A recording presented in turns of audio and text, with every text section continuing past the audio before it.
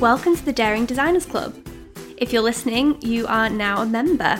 And listening along to the podcast, you're going to hear all about running a successful, sustainable design business, which doesn't just keep your bank balance happy, but also makes you a happy business owner. We're going to talk portfolios, design process, pricing, clients, admin, marketing, and everything that goes into running a design business, as well as mixing in some interviews with design experts who've done it all before.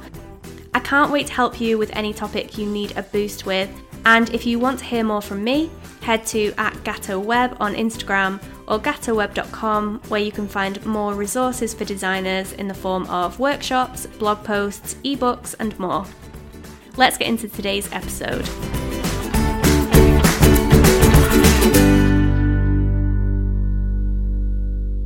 Hello, and welcome back to the Daring Designers Club podcast. This is going to be the last episode of 2020, which feels really odd to say. This year has flown by, and it feels a bit emotional to be leaving it behind us, with hopefully a much more optimistic 2021 on the way. As we're at the end of the year, I just had to chat all things goals, just like everyone else in the world right now. But now is actually a really good time to think about our goals for the year ahead, because we're winding down and thinking forward to where we would like to be this time next December. If you're more of an early January goal planner, feel free to save this episode until after you've worked your way through your Christmas dinners and the Quality Street tins and come back to me in the new year. I'll be honest, I am much more of an early year planner when I have a bit of a fresh mind and I'm all relaxed and ready to get back into business. So I'll definitely be working through these things next year too.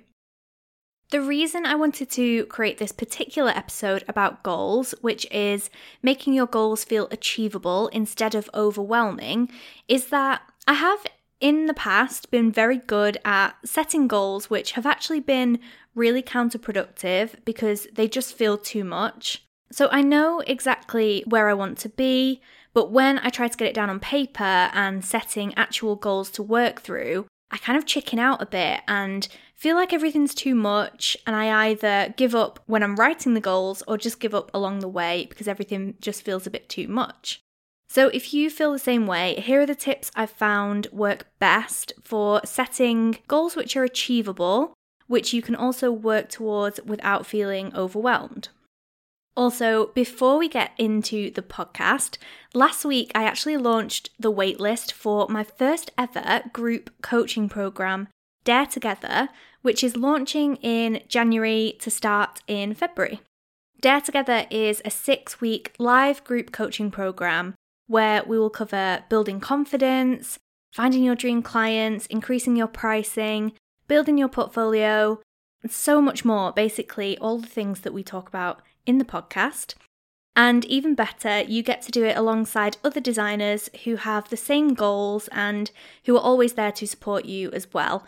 Obviously, alongside the unconditional support that you'll get from me as your coach. If you'd like to hear when the program is open and get a free 30-minute coaching session with me when you sign up, then I will add a link into the show notes for you to find out a bit more information and to sign up to the waitlist. So let's get into the episode and chat about how we can set goals that are achievable, help us move forward and work perfectly for us and our businesses. So tip number 1 is to start with your bigger picture goals and aspirations. The absolute best way to start coming up with goals we can be working on over the next year, we first have to consider what is the bigger goal we are trying to achieve. How do we want to be living our lives? What final outcome is going to make you feel happy and successful? And what are your big picture goals? This isn't necessarily going to be something you can achieve within the next year or just by working through smaller tasks. It'll be encompassing everything about the way you want to live and how that's going to show in your business. If this is something you struggle to think about, try working on a vision board or some journaling to help you figure out what you want to be doing and how you want to be living in 3, 5, or even 10 years' time. A great example of a big picture goal is my big picture goal of working less, and more specifically, 3 days a week. This is a big goal that I've had for a couple of years, and I knew when I set it, it would take a while to put in place, especially with the way my business was at the time.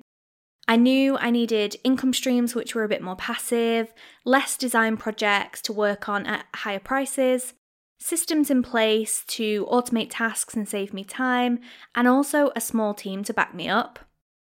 These are all things I've been working on bit by bit over the last couple of years, and although I'm not quite working 3 days a week consistently, I am so much closer this year, and I know this is something I can achieve within the next year. So where do you want to be in a few years? How much do you want to be earning? How much spare time do you want? What projects do you want to be working on? Think big first, and the smaller goals will follow. Tip number 2 is don't compare your business to other businesses. These goals are for you and you alone, and they need to be supporting where you are in your business, how you work, and where you want to be, not where anyone else is in their journey or what their goals are. It's hard when we're surrounded by so many people doing amazing things to not want to follow the path that they've taken and do the things that they're doing. But it's so important to remember that every person and every business is completely different. What they're doing might not support your bigger picture goals behind the scenes and might not work for you in practice. Try to go as far into your own mind as possible when setting goals, and try to stay away from Instagram or any outside influences.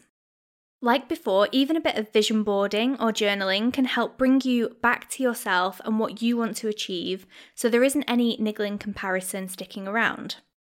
Finding goals which you know are perfect for you, your business, and where you are with your business right now is going to feel much better and so much more achievable compared to looking at where someone else is with absolutely no behind-the-scenes information and basing your goals on that. Making your goals as personal as possible and making sure they come from within is going to make you feel more confident that you can reach them. Tip number 3 is to give yourself time. The most important thing when you've set your goals is to give yourself time to achieve them. It might just be me who struggles with trusting the process, but once I have an idea in my head, I find it really hard not to just jump in and make a start on it straight away. But it doesn't really work, and for me, it generally just leads to me putting too much pressure on myself, a one-way ticket to burnout, and me just giving up on the goals because I think they're too hard. Instead, think about how long things are likely to take, and then add even a bit more time on. You don't know what life's going to throw at you, and at least if you do get things done quicker, or have an unexpected chunk of free time, you can give yourself an extra pat on the back. Giving yourself this time and knowing in your mind that you've accounted for a realistic amount of time to work on your goals is again going to build that confidence that it's something you can achieve and you know you can work through step by step. My 4th and final tip is to break your goals down. Speaking of working through your goals step by step, my biggest tip of all when it comes to making your goals feel much less overwhelming is to break every big yearly goal down into smaller and smaller goals.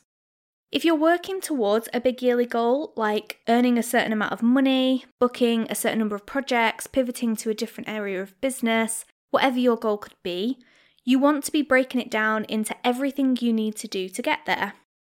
Whatever it is you want to achieve, first you want to think of all the things which need to take place before that thing can happen. For example, if you want to earn more or a specific amount, what do you need to do for that to be a reality?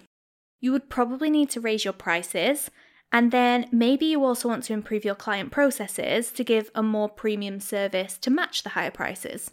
Maybe you also want to add another income stream into the mix. In that case, what do you need to do to make that happen? Once you've had a big brainstorm for the things that you need, you'll probably have a better idea of some smaller goals that you need to reach to help you get to the main, bigger goal.